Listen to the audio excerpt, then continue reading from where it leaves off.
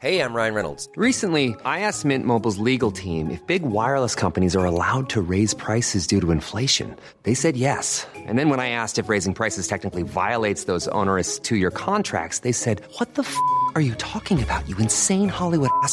So to recap, we're cutting the price of Mint Unlimited from $30 a month to just $15 a month. Give it a try at mintmobile.com/switch. $45 up front for 3 months plus taxes and fees. Promo rate for new customers for limited time. Unlimited more than 40 gigabytes per month. Slows full terms at mintmobile.com.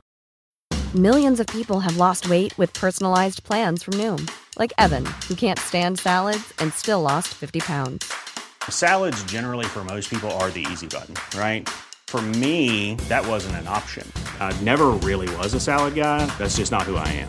But Noom worked for me. Get your personalized plan today at Noom.com. Real Noom user compensated to provide their story. In 4 weeks, the typical Noom user can expect to lose 1 to 2 pounds per week. Individual results may vary. Hello everybody, how are you? Sean and Ellie here for Who Culture, and we've decided that it's time for our uniforms. I'm actually so happy about this. I'm so excited. I was like, I'd love to be able to tell you all a big lie and say, this is what we're doing as Who Culture. I've owned this for a while. This is, I did not buy this for work. I bought this because I love Doctor Who. Ellie, how are you this week? Are you well? I am very well. It's very cold all of a sudden. It has dropped. So we were in two different countries recording this, and like it has absolutely dropped. Before we go into anything, Ellie, do you have anything to tell our lovely viewers or listeners? Yes, I do. You can catch this podcast across all your various podcast streaming services. So you will get it exclusively here on YouTube first, but then keep your eyes peeled on Spotify and Amazon Music and Apple Music as well. And you will hopefully hear our voices on those streaming services too. Absolutely. And then, of course, as you can tell, we're getting the plugs out of the way this week. So, of course, you're watching us. If you're watching us on the YouTube channel. So, of course, at Who Culture, make sure you're subscribed. If you're listening to this, please follow on all those various platforms. You'll catch us, obviously, on Twitter at Who Culture. You'll catch us on Instagram at Who Culture. You'll catch me at Sean Ferrick on Twitter, at Sean.Ferrick88 on Instagram. Ellie, where do they find you? At eLittleChild on Twitter and Ellie.Littlechild on Instagram. And don't forget TikTok. Oh, yes, of course. Sorry. And yes, TikTok. And at the moment, if you follow along on TikTok, I am unboxing the Doctor Who Advent Calendar every day in the build up to Christmas. Very, very cool. I am also doing an unboxing thing, but it's that other little franchise there that maybe get away. Allow me to end this by saying make sure you're following at Dan the Meegs as well, because he's a bloody legend, and he said that he's not going to give me my puppy back until I plug him on this. So right, we have a little bit to get through this week. Our main topic, we're a little bit out now from Power of the Doctor, so we're going to have a look at the 13th Doctor's era. What worked, what didn't, and what are our overall thoughts about it. But before we go into that, we have a new section that we are calling, Ellie? TARDIS Tidbits. Now, just imagine there's some really good animation going on right now. In the future, there may well be. But for now, you can just have us do a little dance for TARDIS Tidbits. Blue, blue, blue. Yes, we have 2 bits we're going to talk about. So I believe I'm going first, which is chivalry dies on Who Culture.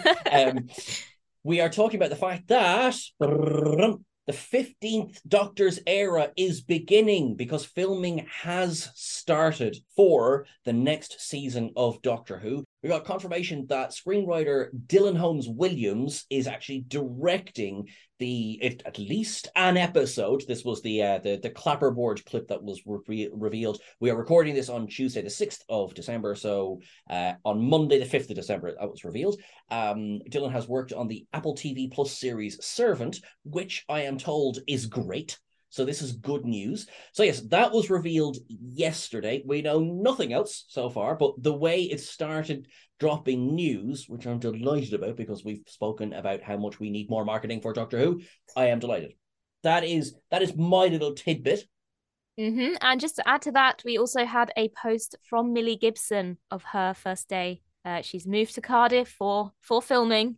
She had a little note from Doctor Who in her new house as well. Excellent. Now it's time for my tidbit. So last week we told you the great news that the Sarah Jane Adventures was now on BBC iPlayer. But since then, people have noticed that there is a couple of episodes missing. The Series 5's penultimate episodes, The Curse of Clyde Langer. I'm just going to get the quote that has been released to let us know why they have been missing. And it says that we are making a couple of minor edits for factual accuracy, and we hope to make it available soon. Other than that, we don't know what those factual inaccuracies are. But hopefully that does mean that they will be up and on BBC iPlayer at some point. But as of yet, they are the only 2 episodes missing on BBC iPlayer. I like as well, weird as this sounds, I like that there is a reason, that it's not just like, there's a rights issue. We had something similar on, I can't go 5 minutes without mentioning Trek, when Paramount Plus launched here on this side of the pond, there was missing episodes from the franchise, and there was a rights thing. It was really weird. But I'm glad it's not something like that. So, All right, that is cool. So, you lovely people who have access to iPlayer, I hope you enjoy that. I'm just going to sit here moaning. Come on, Disney Plus, give us good news. Give us good news. Right, shall we jump into our main topic? Yes, please. So, Ellie, you hated the 13th Doctor and the 13th Doctor era with a fiery passion. So let's discuss that. Well, first of all, that's not true. There may be some truth in elements of it. I certainly think that it did have its issues, but I also think that it had some very good standout moments as well.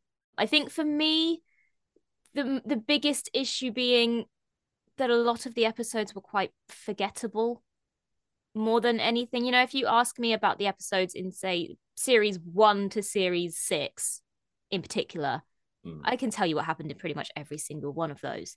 Yeah. With these episodes, I have a few bits here and there, and I have seen them all, but they don't stick in the mind so well. I feel the same way. I was really, really excited. I think we all were really excited to see what was going to happen, where it was going to go. Funny enough, I had not seen Broadchurch at that point. I've since watched Broadchurch, and I've seen how amazing Jodie was in it, and I think it's fantastic writing, fantastic directing. So, in a way, I have to say, I'm glad I hadn't watched it at that point, because I think I would have been slightly more disappointed. I think that is a lot of the issue as well. When you've seen something like Broadchurch, I had seen it, and so I had really high hopes for this kind of pair coming into Doctor Who. But yeah, I think it maybe was slightly underwhelming with what we did get, knowing the quality of work that they have produced in the past.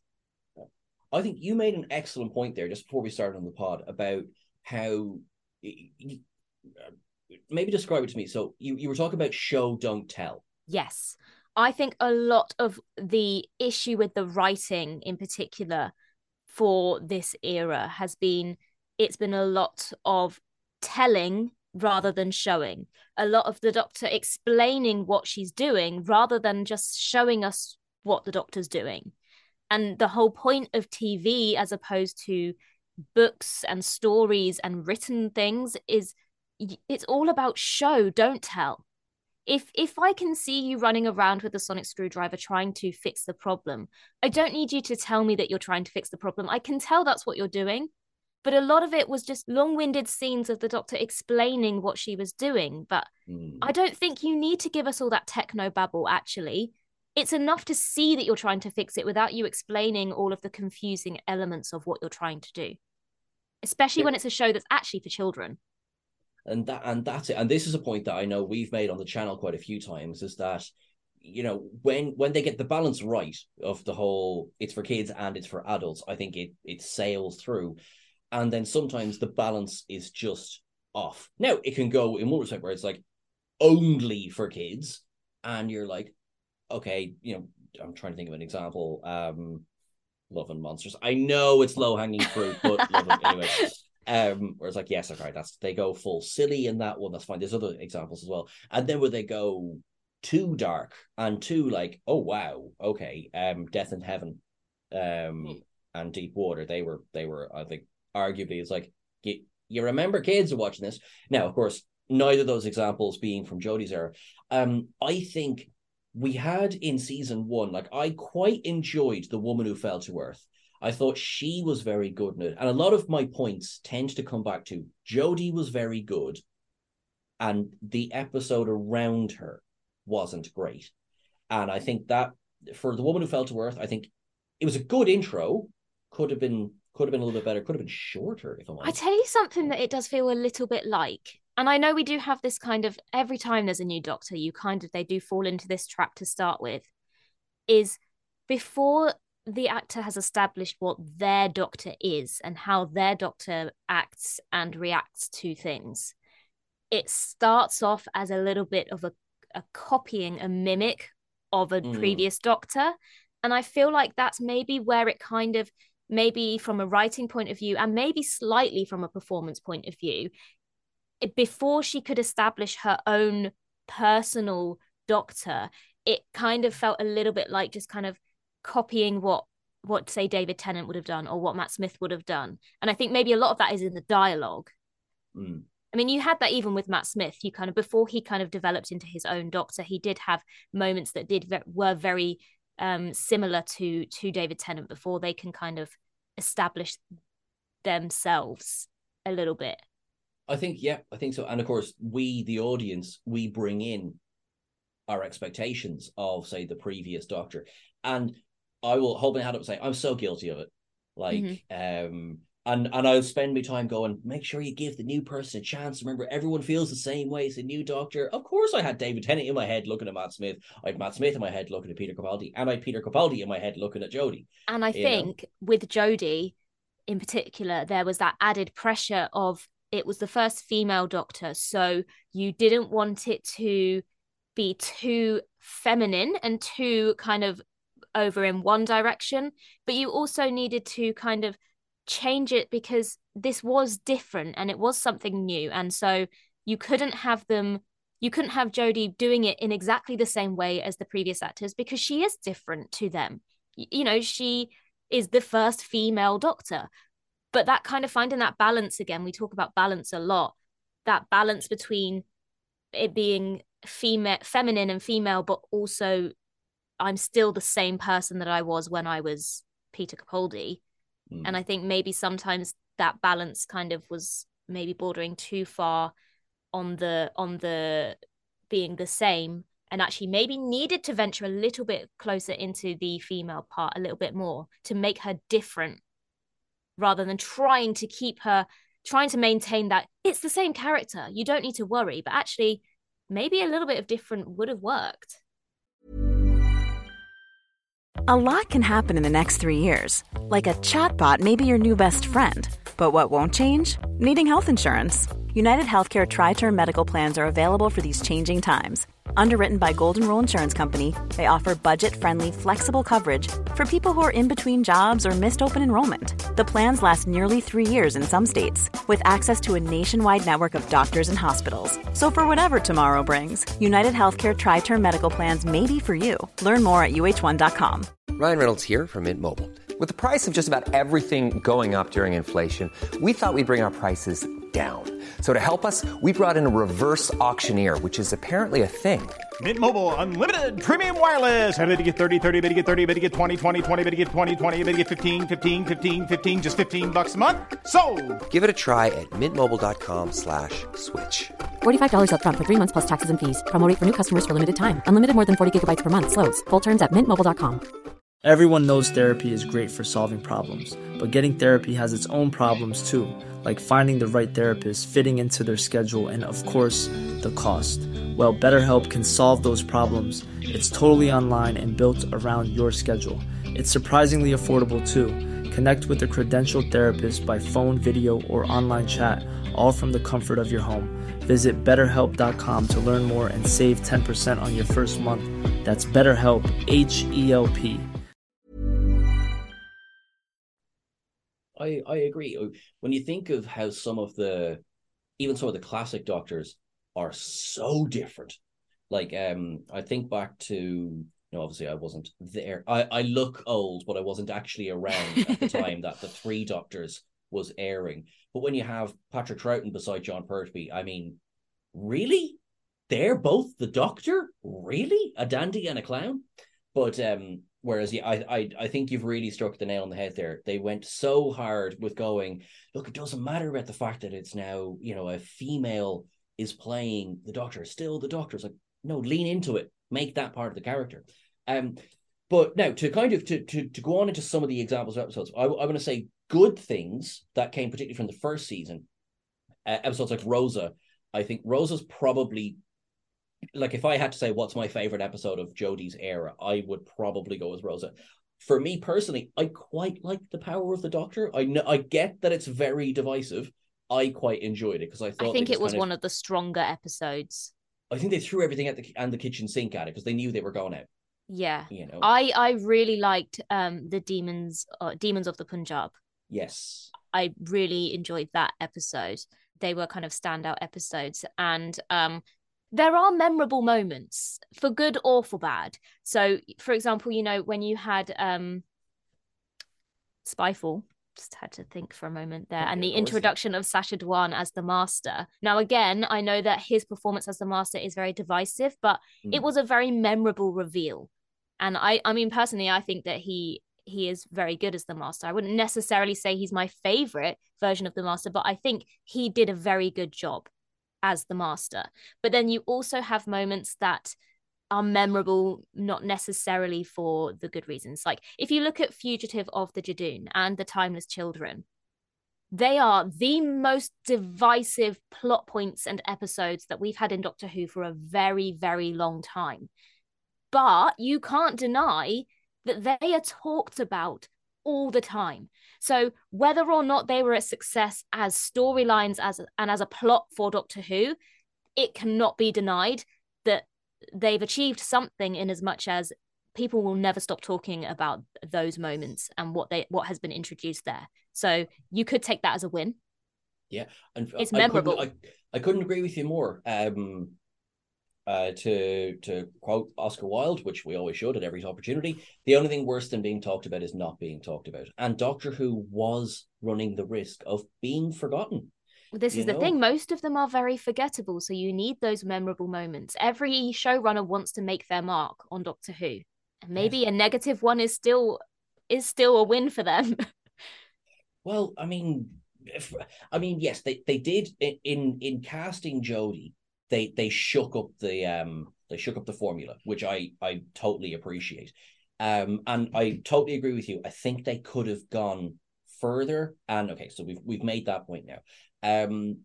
I think a lot of, it's obviously not season one, a lot of Jodie's first season, I think, was a bit ho-hum.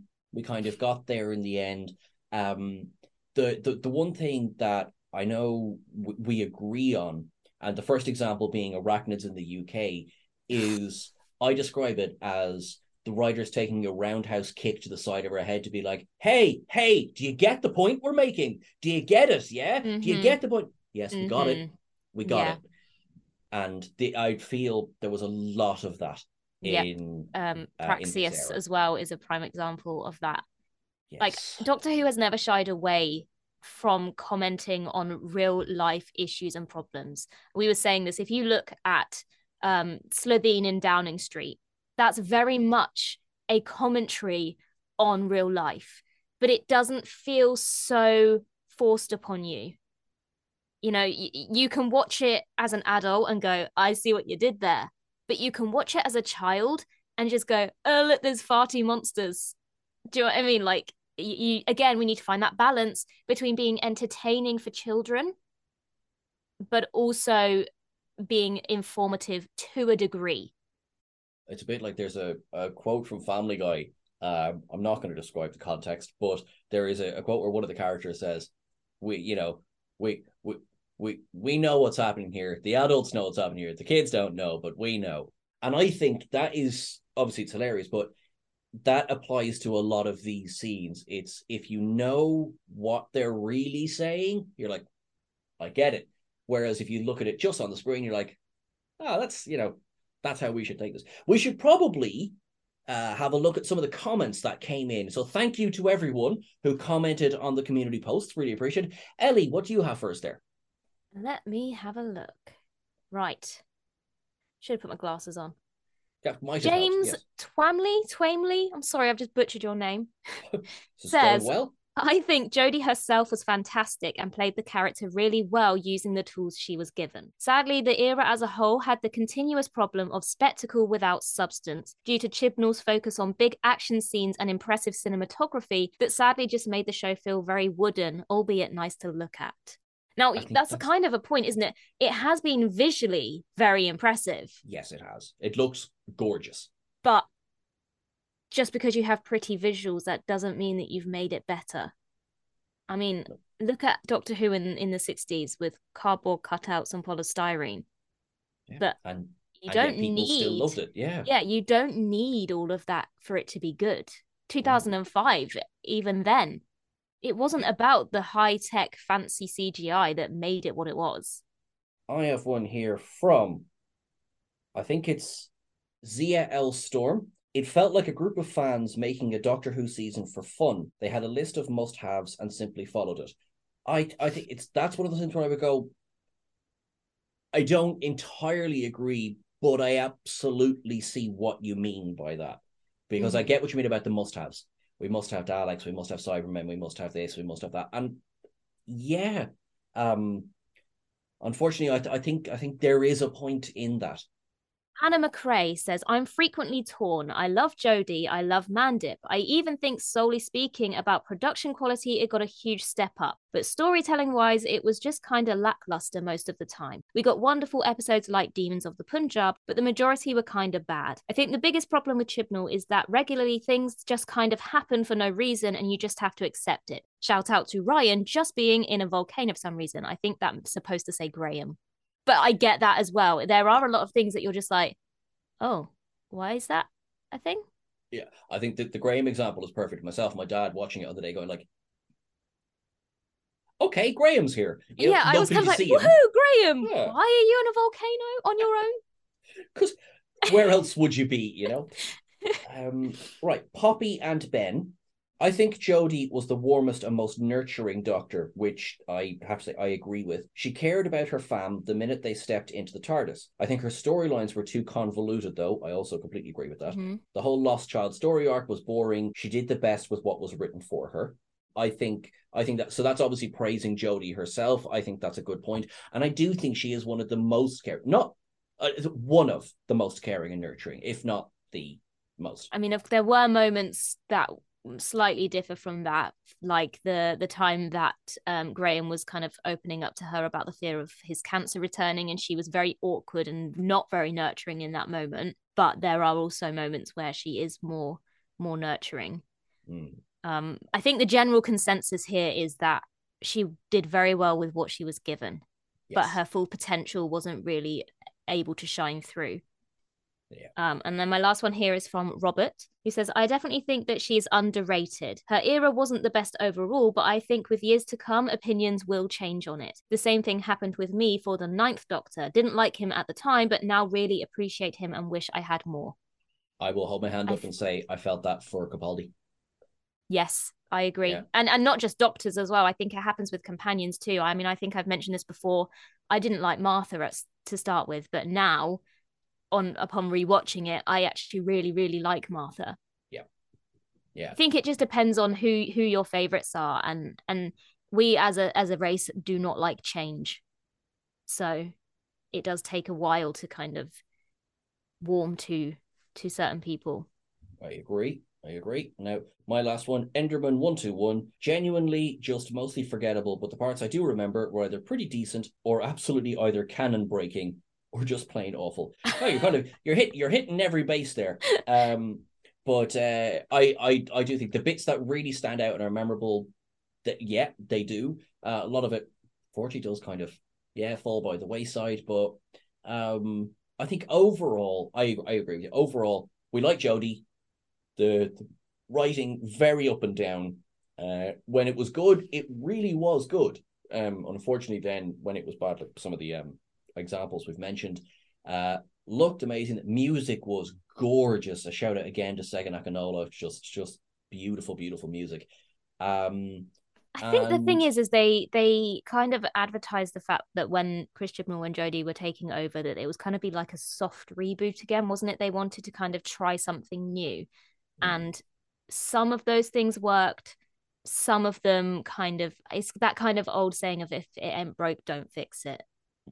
And I think some elements perhaps didn't need to be changed. I do feel like with the kind of group of companions, you did end up with certain characters with nothing to do because there was too many characters to focus on at the same time. I think perhaps maybe later on when we just had Yaz and the Doctor, maybe that kind of felt a little bit more like this is Doctor Who. Yes. You have the companion, you have the Doctor. You don't have three people kind of looking helpless, waiting to be given a job. I'm not sure if we managed to really clearly go through her entire era, but sure, listen, we're not going anywhere. We'll be here for a while. So everyone, thank you so much for your comments. Please, we're going to be putting up more community posts. Please continue to comment. We'll try and read out as many as we can on each of these. Anything you specifically want to hear us talk about, please let us know.